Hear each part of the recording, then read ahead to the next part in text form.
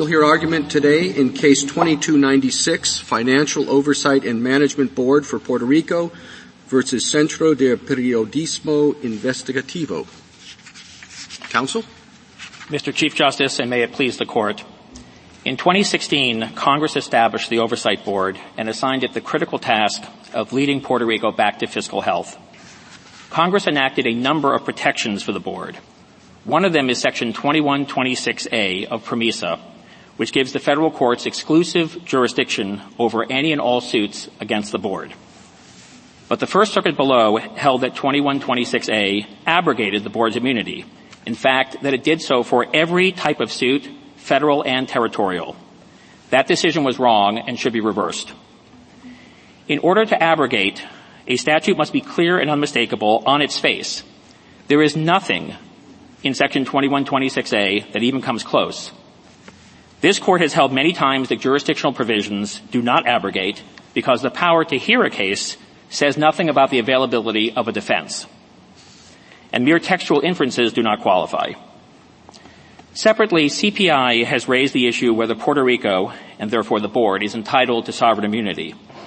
The Board believes the Court need not reach that issue. But if it does, the Court has repeatedly held for more than 100 years that Puerto Rico has immunity. It held that way before Puerto Rico's Constitutional Assembly in the 1950s. And since then, it has said that Puerto Rico has a degree of autonomy comparable to a state. CPI's theory that Puerto Rico has immunity only in its own courts would mean that Puerto Rico or its governor or other officials could be sued under Puerto Rico's own law in federal court. That would be a sea change for Puerto Rico and an extremely harmful one. I welcome the Court's questions. What would be the difference if Puerto Rico were a state in your argument? I think as far as this argument would be concerned, there would not be a difference. How would the Congress be able to adopt or enact PROMESA and apply it to a state in this manner? There may be a difference in the source of authority that Congress would rely on. It wouldn't be Article 4, of course, but the Congress has the power to abrogate in appropriate circumstances as long as it has that power, and the same rule would apply if a clear and unmistakable statement of intent to abrogate. Just one final question: would you? I know your preference is to assume immunity, but would you, since I prefer not to assume immunity, would you tease out a bit your basis for a territory having sovereign immunity? And with respect to the applying sovereign immunity in courts, are those federal courts, for example, a superior court, or is it a territorial court or one of the local courts? Sure. So our position is that the sovereign immunity of a territory is part of a large body, a large doctrine of constitutional common law or common law sovereign immunity. It goes by different names. The idea behind it is that once Congress gives certain attributes of sovereignty through an organic act, for example, to a territory, then the common law basically dictates that as a result of the sovereignty that it has at that point, it's entitled to immunity both in its own courts and in federal court. There are two different strands, though, which I want to emphasize, both of which are associated with sovereign immunity, but they're important. The rationales are slightly different. One of them is the principle that a sovereign cannot be hailed into a court without consenting to being held that way. That principle would mean that Puerto Rico could not be sued without its consent in federal court. But there's a second strand, which I think is even more powerful here, which is that a sovereign as a lawmaker, part of the sovereignty or the aspect of being a lawmaker is the power and the autonomy to decide who the law applies to. If Puerto Rico passes a territorial law, Puerto Rico is able to decide that that law should not apply to it. On CPI's theory, if that sovereignty only applies in territorial court, what that would mean would be, as could happen here, Puerto Rico could pass a law, and in federal court, Puerto Rico could be sued under that very law. That would be a serious invasion of Puerto Rico's sovereignty and autonomy to hold it responsible that way. You analogize in your argument to the sovereign immunity of states, the sovereign immunity of tribes. And I wonder if Puerto Rico's situation, though, is significantly different, both with respect to states and with respect to tribes. They had sovereignty at the time of the convention, and that carried forward just as the states carried forward, just as the tribes carried forward. Puerto Rico, obviously, at some point, at points in the past, had the sovereignty of Spain, but that did not carry over in any sense. So the question would be not to the extent to which the Constitution recognized the existing sovereignty. The question would be, did the Constitution in any way confer sovereignty, create sovereignty with respect to Puerto Rico? And as far as the plan of the convention goes, the plan of the convention was to cover the territories with plenary authority on Congress's part, not with any notion of sovereignty. So our position is that the sovereignty should not depend on history. That position was adopted by the court that history matters in the Sanchez-Valle case, really only for the purpose of a double jeopardy analysis. And I think the court went out of its way in Sanchez-Valle to say this is not the standard rule. In fact, I think the court said the ordinary meaning of sovereignty is not like what happened there. All right, I'll give you that. Okay. The question of whether or not there is sovereign immunity, again, I think there's two steps that are involved. One of them is that Congress has to confer attributes of sovereignty onto the entity. Usually it does that by an organic act. Here there were several organic acts, but then even more important than that was the Constitutional Assembly in the 1950s, which, as this court has said many times, really made Puerto Rico unique and gave it... Well, that's right. That's sort of my point. Unique. And so I'm just wondering how far you can stretch the analogy to state sovereign immunity, to tribal sovereign immunity. Again, if it's unique, we would take the position that it's unique, in favor of sovereignty because of... Right, but isn't it your first position that we should not really get into this? I mean, I didn't see it in the briefs. I'm a little concerned about relying on our own sort of views of it based on other things when it hasn't really been briefed. So could you talk a little bit about your assumption position and whether, and to what extent we can assume for the purpose of answering the question that we actually decided to take in this case? Yes, Justice Jackson. We agree that the court does not need to reach this issue. The question presented only addressed the issue of whether Section 2126A abrogates. The issue of sovereign immunity was not raised by us. But what do you say about the SG's position that we should go ahead and reach it nonetheless? I mean, who's got the better of the argument regarding assumption? Our position is that the court has, in appropriate circumstances, assumed that a predicate issue like sovereign immunity exists, and the court should do that here because, as CPI, I think, acknowledged in their opposition to certiorari, this really wasn't. None of these arguments were made below. The two-tiered theory of sovereign immunity, which CPI is pressing now, that was not raised below. The First Circuit was simply following its own precedents, really with no analysis.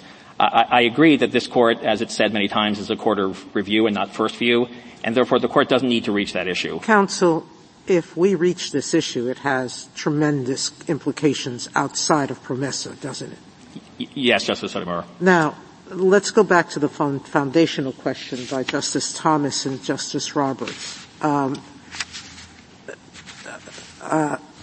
Territories like Louisiana and others didn't have their own sovereignty before they became territories of the United States, correct?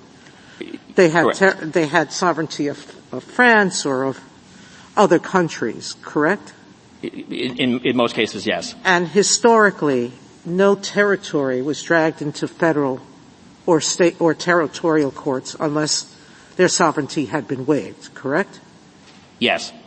So in 200 years of our history, the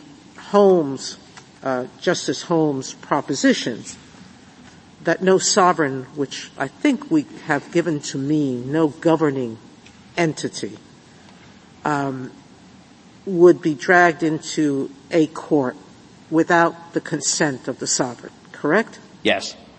And so to the extent that the United States has not permitted, entertained, looked at suits against these territories, they've acted akin to states, correct? Yes. That's what we said in a long line of cases in Rosalie, in Imanolin. We said that Puerto Rico is like a state, correct? Correct. All right. Having taken those propositions as a given, assuming we have sovereignty, the government, not the government, but your adversary says, okay, it acts like a state now through the 1952-54 Act, but that means it only has sovereignty in its territorial courts. It doesn't have sovereignty in federal court. Address that subset of the argument. Justice Sotomayor, it's our position that this two-tiered theory of sovereign immunity, that Puerto Rico only has immunity in its own courts, that there's no precedent for that, and that in fact it's very counterintuitive, or would lead to very counterintuitive results. There's no authority of a situation we were able to find where a court has ever said that a sovereign only has, or this court has ever said that a sovereign only has immunity in its own courts. And it would lead to And in fact, that's what Holmes was talking about, that the general proposition was broader, that you can't be held into a court. Yes, exactly. And the second point is it would lead to some very strange results. One of the results would be that the territory, let's just say citizens of the territory who tried to sue the territory in its own courts would not be able to, because by hypothesis it does have immunity in that situation. But then non-citizens taking advantage of diversity jurisdiction could sue under the exact same law in federal court against the sovereign. It really doesn't make sense. Does the 11th Amendment say states or things like states? The 11th Amendment says states. So what do you do with that? Meaning the government itself is saying it's not 11th Amendment immunity, which is what the First Circuit has relied on, but it's common law foreign sovereignty. Isn't that a reason to remand and let them look at this issue more closely? No, I don't think there's a need to remand here. I think, first of all, the 11th Amendment analysis... I don't mean remand. I mean answer the question presented, but that issue could be addressed more fully below, correct? Yes, it could. In fact, this court has actually left open the question of whether the 11th Amendment applies to Puerto Rico. We're not relying on that argument here because we don't need to, but the court left it open in the Puerto Rico Aqueduct case in a footnote. But do you understand the Court of Appeals to be relying on that argument? The Court of Appeals, through its series of its own holdings, I think the original holding when Justice Breyer was on the court was that 11th Amendment principles apply. I think after that time, the court said that the 11th Amendment itself applies. That's a long-standing precedent in the First Circuit. It's been applied. Again, we're not relying on that argument because we don't think that we need it here, and it's an open question here.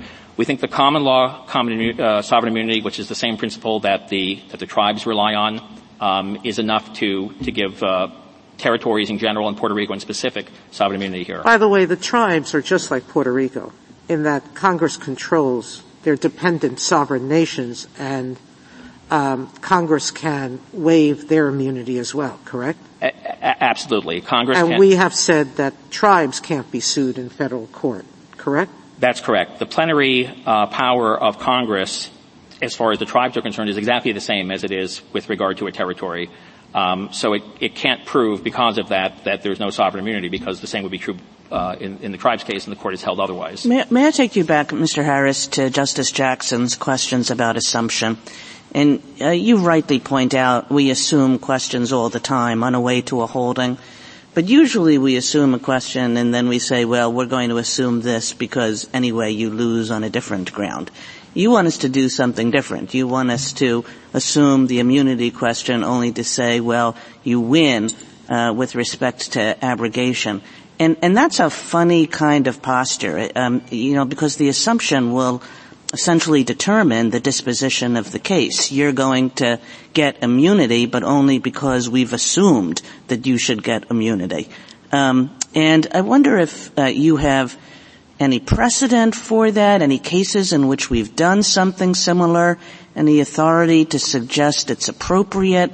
I don't know of any authority to say it's inappropriate. It just seems quite weird to me. We were not able to find a case where it seemed that the existence of immunity would not have mattered to the outcome, where the court just assumed it. Nevertheless, as you mentioned, Justice Kagan, the cases don't seem to give that as the reason for why it's okay to assume. Several of the cases we cited, I think the Feeney case, just said we're going to assume it. It happened to be in that case because there was consent to jurisdiction that it didn't have an impact on the outcome, but the court didn't say that was the reason. Can you address the larger question implicated by Justice Kagan, which is sovereign immunity is at least an affirmative defense that would normally be on, the burden would be on the person asserting it to establish. Does that make it particularly odd circumstance to assume its existence? I don't know if that changes things. I think there have been situations where a party may bear the burden on a particular question. The court nevertheless assumes it. Again, I agree that there doesn't seem to be a case where the court has done that specifically with regard to sovereign immunity. But I think the principle stands. I mean, the other reason I'd mention as well why it may be appropriate to assume it here is that other parties who you would think would be most interested in the answer to that question, for example, Puerto Rico authorities themselves, are not present in this case. The governor of Puerto Rico, there are no Puerto Rico parties here. It would make sense to at least let them weigh in, perhaps in another case, on that question. There is an alternative ground that immunity could be found to have been waived besides the PROMESA Act, and it would be that the Puerto Rican Constitution and laws waive sovereign immunity from suits like this one. I know you say they don't, but assuming that argument has not been addressed, correct? That argument, correct. That argument was never raised below. It was never addressed by the court below. It's simply not in the case. But it is now because it came up before us. It's been raised by respondent now. Yes, it has. And it could be raised below, correct? It could be raised in another case, yes, it could. Thank you, Counsel. Justice Thomas? Justice Alito? Anything further? Justice Sotomayor? Kagan? Just one question to follow up on Justice Sotomayor's. We have received a lot of briefing about Puerto Rico's Constitution promoting open records. And I understand your procedural objections to addressing in this case. Do you want to say anything about the substance of the argument? The substance of the merits of the argument, whether the Puerto Rico Constitution favors disclosure of cases like this. The only thing I would say on the waiver argument that I think is significant is that it's not clear whether or not waiver would even apply in federal court in the first place. In other words, the fact that Puerto Rico has agreed or has consented to suits against governmental entities in its own courts, it does not follow that it's done so in federal court. And in fact, the statute which implements that constitutional right, a statute called TEPRA, which is a Puerto Rico statute which gives a right to go obtain government records and go to court if you don't get them, it's clearly written on the assumption that you can only go to territorial court. The section that says, judicial review says in the court of first instance. Thank you. Ms. Kavanaugh, Justice Barrett, Justice Jackson. Thank you, counsel. Thank you.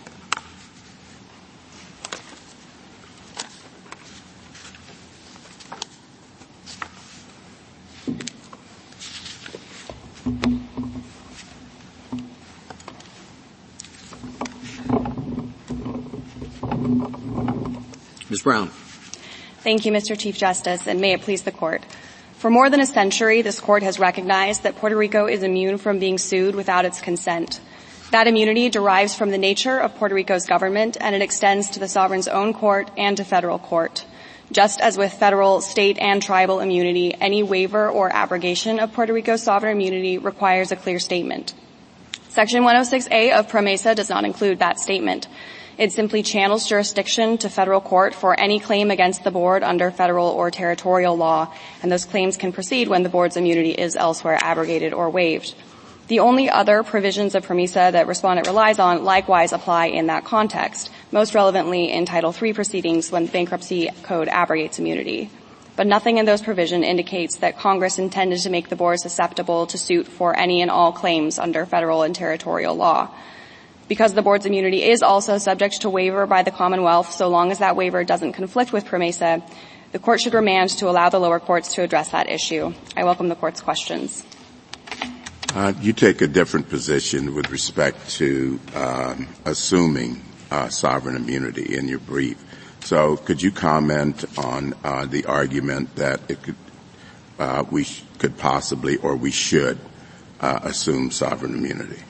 So our position is kind of consistent with what Justice Kagan was referencing earlier. Usually when this court has assumed without deciding a question, it's because it doesn't have an effect on the end outcome. So we think it would be a little bit strange to assume that here if you take the view that we think is the correct view, the correct reading of the statute, which is that it clearly does not abrogate that immunity. And so I think it would be a little bit strange to not address the existence of the immunity in the first place. We also think it's not necessary to try and avoid that question here when this court's precedents dating back for a century have already decided that Puerto Rico is entitled to that immunity, and so we think it's appropriate to address that question in the first instance. Do you have a case in which a territory has been granted or been said to have had sovereign immunity in another sovereign's courts? So I think that the closest case that we have on that score is the Emanuel case, and of course the court ended up holding that the territory had waived its immunity, and so it wasn't necessary to the outcome of that case, but the court certainly went into the discussion of sovereign immunity in that case, and it seems that the implication of that is that it applies equally in territorial court and in federal court. Have you ever heard of a case in which we're deciding the sovereignty of an entity where that entity is not before us? No, I have not. But it is just kind of the nature of this case. This was set out in, I think, the SIR paper, so I think the court was aware when it granted that this was an issue that the respondent intended to take issue on. And when we granted, I understood that there was at least some question about whether or not we should also consider the sovereignty point, and we didn't grant cert on that issue. So it seemed as though the court was isolating abrogation.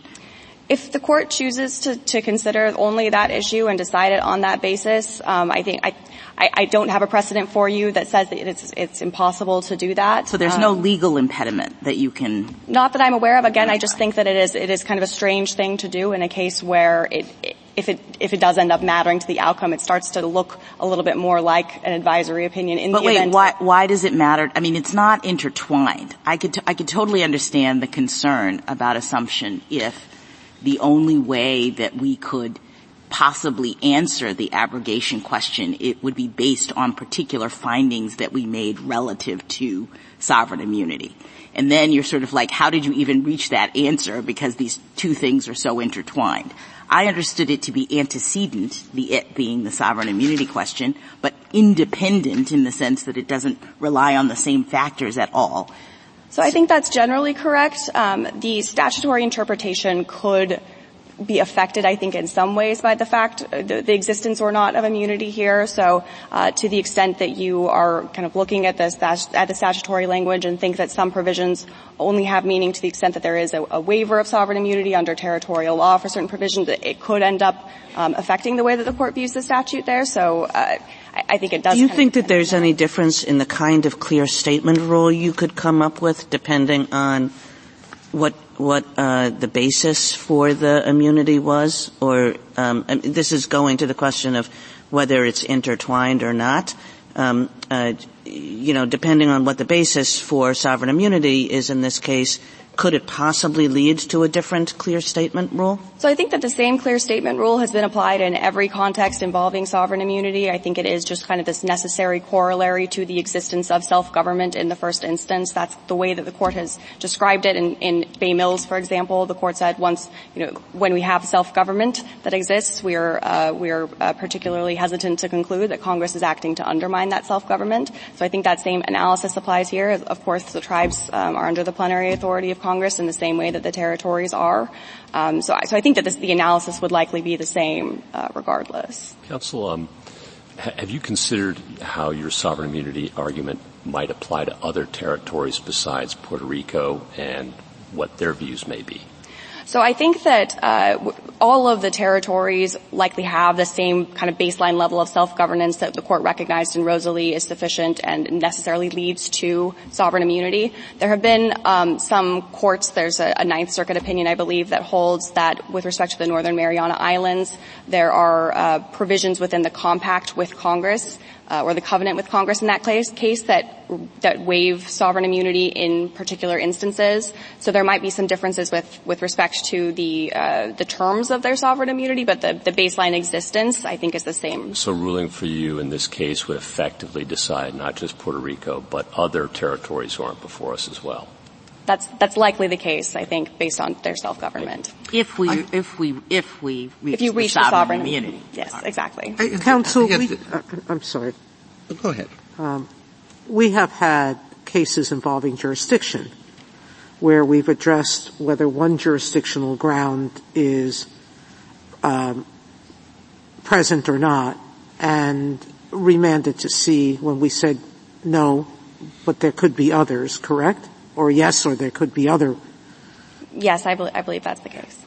I had the same question that Justice Gorsuch had, and part of your answer was you think all of the territories have the same level of self-government. Is that true? They have the same, the sufficient baseline level. I think that Puerto Rico kind of stands apart from them in having additional immunity or additional sovereignty, additional self-governance separate and apart from that. But their immunity was decided back in 1913 when only the 4-Acre Act was implemented at that point. And I think that all of the territories have at least that baseline level, which is the level that has given rise to sovereign immunity. And that was the level the court looked at in Rosalie, correct? That's correct, yes. And said that these islands were like sovereigns in the sense of not being held into a court. Yes. And then in Emmanuel we said it was federal court as well, correct? Emmanuel was, yes, the following year, which applied the same kind of reasoning to a federal court. Well, but I mean, Rosalie itself was simply the courts of Puerto Rico, right? That was the court that was at issue in Rosalie, yes. And you would define that baseline level of sovereignty that you think gives rise to immunity as what? So the court in Rosalie and then in Shelco has kind of just described it as this self-governance and autonomy over all matters of local concern. The courts there compared the government or the legislative power that was granted to the territories to those that were granted to organized and incorporated territories and found them to be essentially identical. So I think it's just this general, you are governing yourselves under all of these, all issues of local concern. Justice Thomas? Justice Lee? Further? Anything further? Justice Kavanaugh? On the remand point that you make, the other side says there's no need for that remand because that issue was never raised previously in the lower courts. So can you respond to that? So I think that there was, we haven't taken a position on whether that issue is forfeited or not. I think that on remand the court could decide that as well. There were certainly, I think, references in the briefing to the fact that this was a constitutional right that was generally available in the territories themselves, and so perhaps that would be sufficient to raise it. But we don't think it would be appropriate or necessary for the court to actually reach out and decide the full extent of Commonwealth law here. We think that there are some questions as to whether those laws are or the right to access to these documents is generally brought in actions against the government itself or just against territorial officers under something like an ex parte Young suit. I think there's an amicus brief from Espacio Abiertos that kind of discusses the general writ of mandamus there and notes that is generally applied to officers and not the territory itself. Thank you. Justice Barrett? Justice Jackson? Thank you, counsel. Thank you.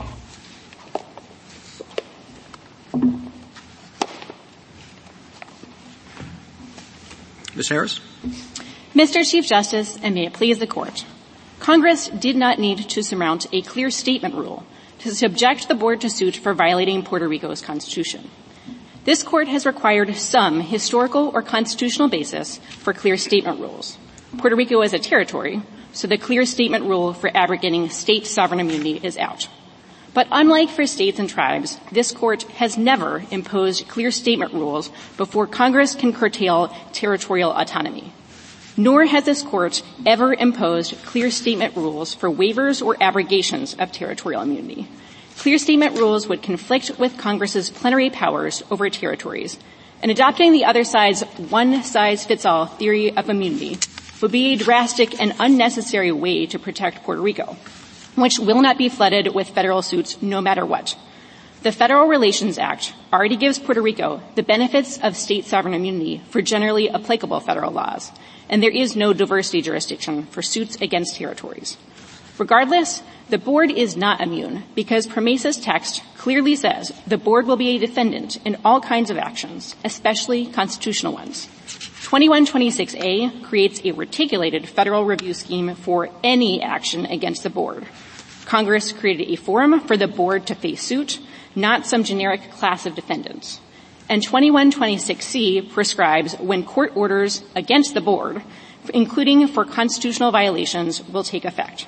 Federal courts couldn't issue orders against the board weren't immune, and constitutional violations under 2126C cover Puerto Rico's Constitution. PROMESA shunts all federal and territorial claims against the board to federal court. But by doing so, Congress didn't suspend Puerto Rico's Constitution or its waiver of immunity. The unelected board is not the one part of Puerto Rico's government entitled to an immunity that the people of Puerto Rico withdrew from everyone else. I welcome the Court's questions. Ms. Harris, could you comment on the argument that we've heard, or suggestion that we can bypass sovereign immunity and simply decide abrogation?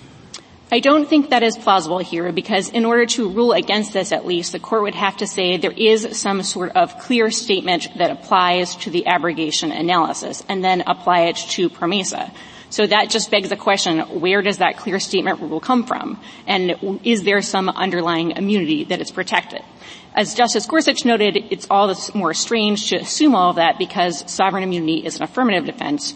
But again, the opinion would have to read something like, there is a clear statement rule based on what? I mean, state sovereign immunity cases. That's what the board relied on in its briefing in the First Circuit and below, and also in its opening brief in this court. But I don't understand why you lead with a clear statement rule. I thought we could just – that assumes that there are circumstances in which you could have sovereignty without a clear statement rule. So why doesn't the sort of initial question, rather than clear statement, the initial question is, does Puerto Rico, are they entitled to the status of a sovereign?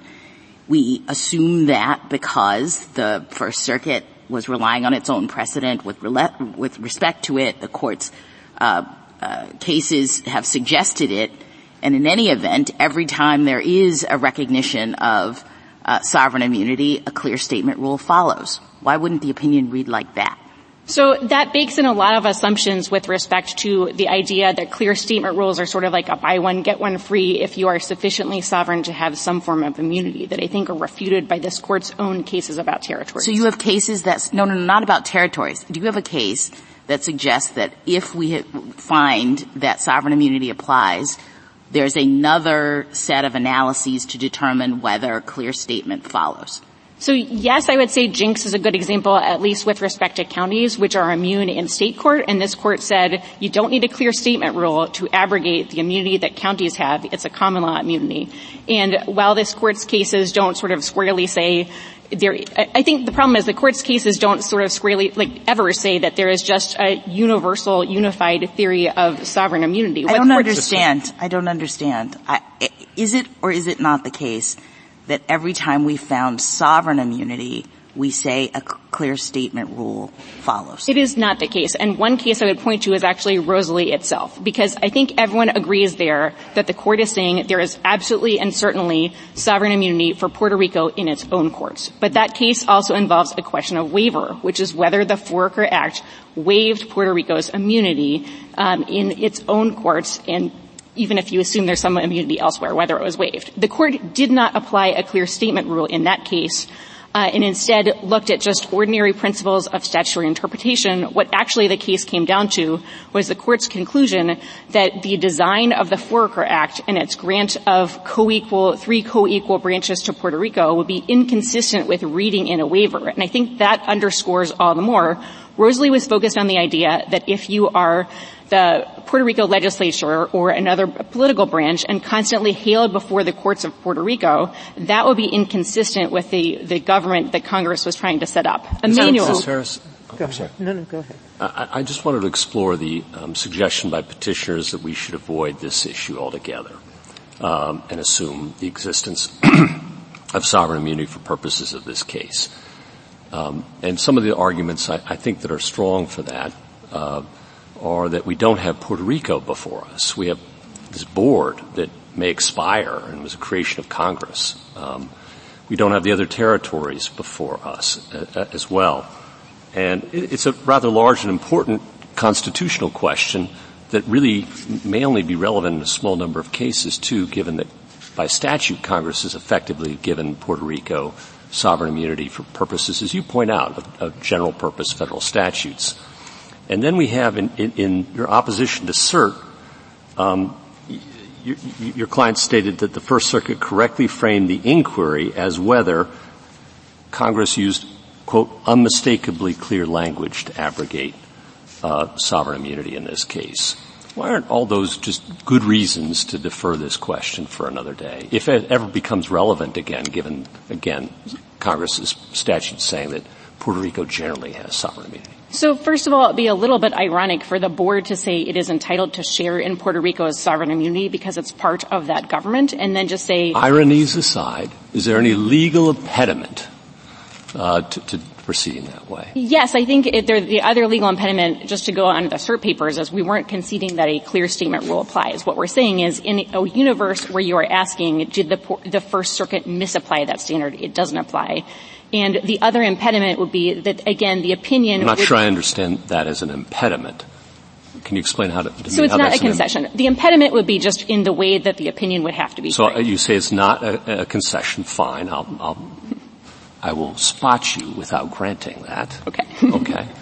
I'm looking for a legal impediment to proceeding as petitioners suggest. Yes, and the legal impediment would be that you would have to be writing an opinion that says we're assuming there's a clear statement rule, and to hold that there is a clear statement rule is to be essentially saying, yes, there is some sort of basis in the court's cases historically or as a constitutional matter that it should actually apply to Puerto Rico and the other territories at all. If you're concerned about that sort of inquiry, I mean, it seems like maybe one of the better ideas would be to consider whether this case either should be resolved at all, or also to look at many of the alternative off-ramps in this case, including the waiver question with respect to Puerto Rico Constitution's structural waiver of immunity in the circumstances. You could also say that PROMESA itself is clear enough in terms of its terms in being an entirely reticulated and specific judicial review scheme for the board itself that only has meaning if the remedies for constitutional violations are, in fact, what we say. That just goes back to the ultimate question of what do we mean by clear rule when you're waiving sovereign immunity. You're analogizing Puerto Rico to a municipality, but it's not. You yourself see the irony in anybody claiming that Puerto Rico and the United States are the same sovereign for purposes of self-government. So you agree they're not, correct? The United States and Puerto Rico, so the court's cases say the sovereignty of Puerto Rico comes from the United States, and the other important difference is... So do the territories that became states. Everybody gets their sovereignty from the United States, including tribes, because we have determined not to take it away. So just to be very clear, there is a fundamental difference between states that come into the Union under the Equal Footing Doctrine and tribes and territories here that I think is significant both with and Indians and everybody else. But the question is, we've announced a clear statement rule with respect to waiver, and you've not given me a reason why Puerto Rico should be treated differently than Indians, why it should be treated differently than territories, why somehow that clear statement rule shouldn't apply.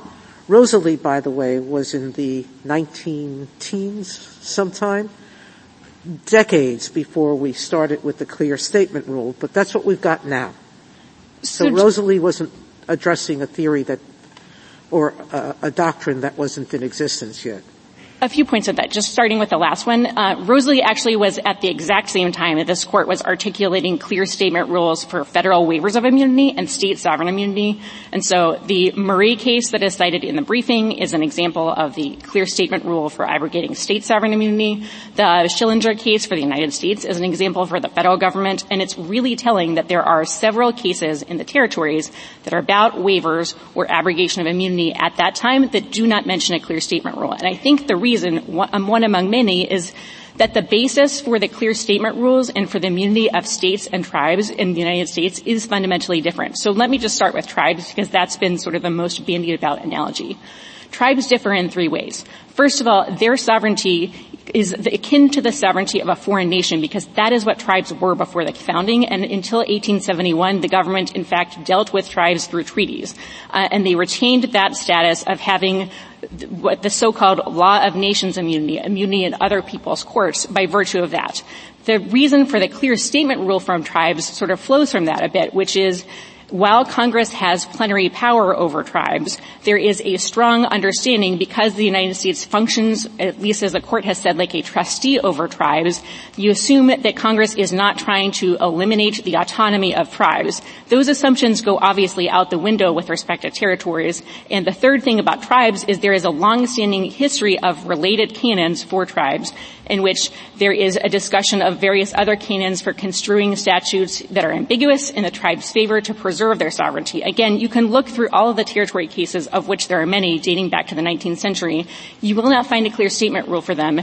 And both Rosalie and Emanuel, which has come up in the discussion, are good examples of considerations of waivers of immunity. Emanuel is sort of assuming that there could be immunity, but there is no discussion, even in parsing statutes in those cases, as to whether there needs to be satisfied clear statement. I don't think there's any way you could say that the inquiry in Emanuel came close to satisfying a clear statement rule. You began, in your opening statement, you said that a clear statement rule would interfere with Congress's powers.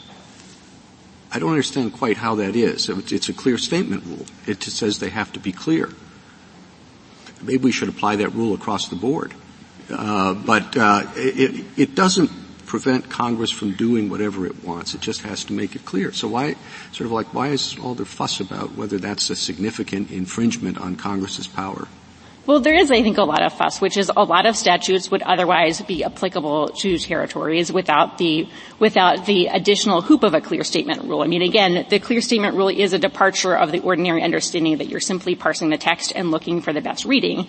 And that is why the court has historically required some constitutional basis or some at least historical pedigree to foist on a clear statement rule in the cases. And but isn't that a constraint on the courts? It's not really about putting an impediment or restraining Congress in any way. I understood the clear statement rule to be about preventing us from finding something when it's not crystal clear that Congress intended it.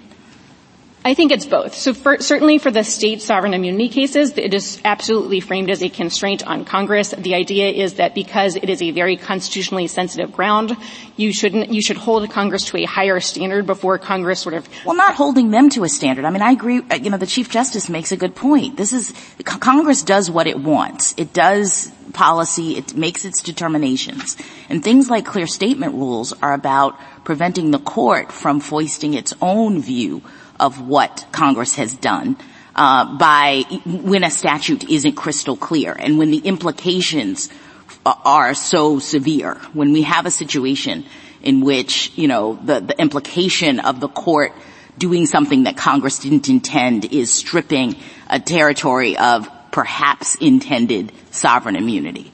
So I think the problem with that is the text of the statute itself is normally what stops courts from doing that. Adding on an additional layer, a clear statement rule, is doing something much more than that. It is requiring a degree of specificity and clarity that is unusual for statutes. And until this point, the court has demanded some sort of historical pedigree or some sort of reason for constitutional avoidance to impose that additional barrier. So whether you look at this as a need to make sure that courts aren't going into sensitive areas by accident or as a guardrail against Congress, I don't think it matters. The key thing here is that there is no constitutional imperative, unlike for states or the federal government, to guard sovereign immunity. And unlike the tribes, there is no historical pedigree or other basis for foisting on a clear statement rule. It would be very unusual. Go ahead. Go ahead. Justice Kagan. I'm curious, and this is as much a question for Mr. Harris as it is for you, but I've lost my opportunity with him. What do you think Congress currently understands about Puerto Rico's immunity? Because usually clear statement rules operate against a backdrop of congressional understanding of what it needs to be clear about. And the clear statement rule of have to be clear about abrogation. If Congress doesn't think Puerto Rico has immunity, why would it think that abrogation is even in the picture? So is there evidence about what Congress understands about sovereign immunity that would enable us to read this statute better? I think the best and perhaps only evidence is the text of the Federal Relations Act, which actually recurs.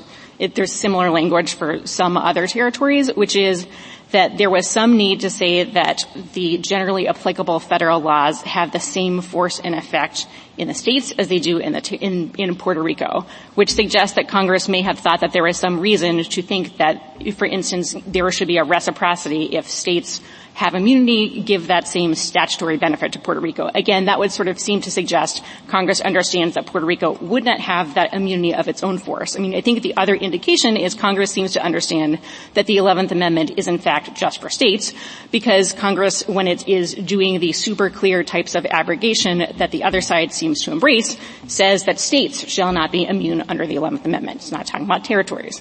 Now, that does create some oddities, I think, under their view, because I'm not sure if you had a clear statement rule for territories, like how that language would then abrogate for territories, which will create some sort of oddities for federal statutes. But that's all we have. And I think the fact that Congress does not seem to be operating on a baseline of sovereign immunity is reflective of this Court's cases, which have never said that in federal court, Puerto Rico, in fact, enjoys this immunity. They are, at best, very muddy, and muddied yet further by the fact that federal courts were directly reviewing decisions of Puerto Rico courts and other territorial courts on territorial claims, like, well into the 20th century. Ms. Harris, why not just vacate and remand to the First Circuit, given the complexities of this question? You raise good points. The government's raised good points on this common law immunity question and the question of whether territories have it. Why not just vacate and let the First Circuit, which has this long line of precedent, but it hasn't really fully engaged the question. Why not let them do it? Well, I think it would be unfair to give the other side a mulligan when the board's argument all along. I mean, we've argued all along that Puerto Rico does not have 11th Amendment immunity. It is their affirmative burden to show that there is immunity, and they've ridden up this case all along on just the sole ground that the 11th Amendment and Pennhurst are the things they want to point at. And so it would be a little unfair to say we're just going to vacate, First Circuit, do it over. And I think especially unnecessary given that everyone appears to firmly agree that the Puerto Rico Constitution includes a waiver of immunity in this particular case for constitutional claims. So just all the more reason to say, look, I mean, if you're just saying, like, do it over, that might just counsel in favor of dismissing as improvidently granted instead of just getting rid of the First Circuit's opinion. On the posture and what's proper before us, if the First Circuit had said there is immunity and the statute does not abrogate the immunity, and you had been petitioner in this court and come up with two questions here, the first being there's no sovereign immunity for Puerto Rico, and second question, even if sovereign immunity, the statute has a clear statement abrogating it. So you'd raise those two questions in the cert petition. Would it have been improper for us to just grant the second question and not grant the first question? I don't think so, because often as petitioners do and respondents in their alternative questions do a belt and suspenders approach to try to clarify what's really at issue. But I don't think we have conceded, nor would you fairly say, that there is no embedded question of immunity within a clear statement rule. I mean, I think that's what this Court's cases are essentially talking about. There's no talking about clear statement rules in this Court's other immunity cases without talking about the reason for it, which is state sovereign immunity, the federal government's immunity from suit, tribes' immunity from suit. It is truly inextricably linked because, again, the clear statement rule begs the question, why? Why are you distorting ordinary why are you putting a thumb on a scale that wouldn't otherwise apply? Counsel, if we dig, we're just creating two layers of issues that will never get resolved because others are going to sue Puerto Rico on other claims besides the ones you're raising. And now that the First Circuit has said there's been a clear abrogation, that issue will control. At least if we note the differences here, address the question presented, and remand for consideration of the other issues, we can at least say that those are open questions and that they should be reviewed or looked at. But a dig is not going to get us there. So it's only going to invite more lawsuits and different kinds of lawsuits, both of them controlled by precedent that nobody has said should be looked at. So just to be very clear, the lawsuits that would be, the universe of lawsuits really would be specific to PROMESA. And so the board would be. That's not unimportant. It's not unimportant, but I do think it does counter the argument that, the Commonwealth of Puerto Rico isn't here, other people aren't here. I think this case indicated that people could participate. The board is claiming to be Puerto Rico. And in terms of. We don't invite amici. We say that if you choose, you can, but we don't tell them they have to. In fact, we discourage them. But respectfully, I think with respect to the question of PROMESA, yes, you could reserve all these questions and that would be fine. I mean, I think they're open questions no matter what. But you would still have to decide, I think, to get in a position of vacating the First Circuit's decision that there is some sort of abrogation here that is sufficiently clear. And so at a minimum, you're going to be addressing the question of how can a statute that refers to orders for constitutional violations that are clearly taking effect against the board, how can you have that if there is not abrogation for constitutional violations? And I don't think there's any way to say that that happens without some sort of abrogation happening in PROMESA, even under a clear statement rule. The other side has pointed to the Title III bankruptcy proceedings, and that is simply incorrect. That cannot be the answer to how there is abrogation for constitutional violations for two reasons. First of all, if Congress wanted to refer to Title III as the basis for these orders against constitutional violations, it presumably would have done what it did in Section 2126A, which is to actually refer expressly to the carve-out for Title III, which has its own very reticulated judicial review scheme of its own. And second of all, there is no abrogation for the type of claims that the board is pointing to here that would get you to an abrogation under Title III for orders remedying constitutional violations. Let me explain why. The Title III discussion incorporates by reference Section 106 of the Bankruptcy Code, which only abrogates sovereign immunity for 59 different types of bankruptcy proceedings. We looked at them. None of them include a cause of action for standalone separate proceedings of the type the board is pointing to for sort of standalone actions of the type against the board that would result in a remedy for constitutional violations. The board is pointing to cases in which it didn't actually raise immunity in the Title III context. And until now, the government seemed to have some discomfort with hanging the case on the ground. So just the PROMESA abrogation question, I think, is at a minimum very complicated and, if anything, tilts in our favor, given that there is language even under a clear statement rule that you cannot explain under the other side's view unless there is some abrogation for constitutional violations of the type here. Again, it would be even more curious to think that PROMESA, while giving the board lots of other powers in many other respects, sub silentio essentially overruled the Puerto Rico Constitution and its structural waiver of immunity for all of the other parts of Puerto Rico's government, and that was not something that could be brought against the board.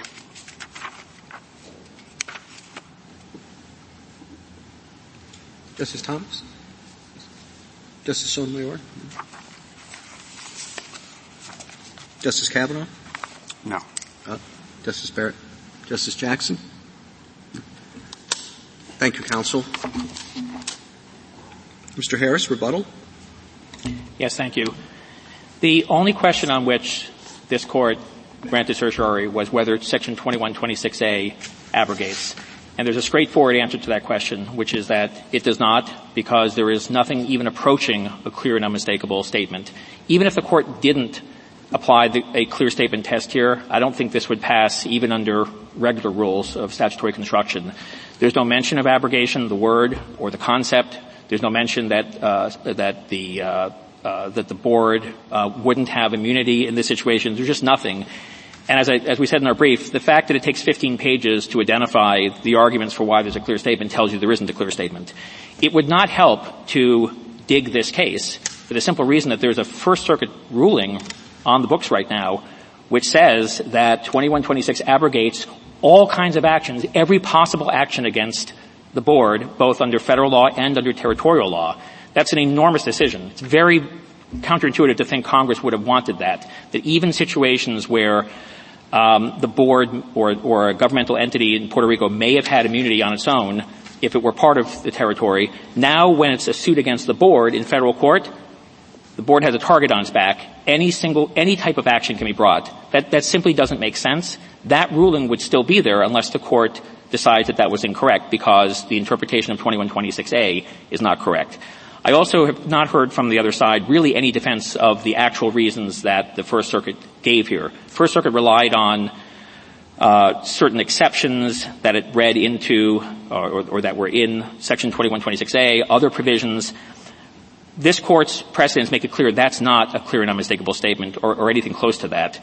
I really have not heard either any kind of rebuttal to the general rule, which is that jurisdictional provisions do not abrogate for the reason I said up front, which is that jurisdiction is simply the ability for a court to hear a case. It doesn't say anything about the availability of defense.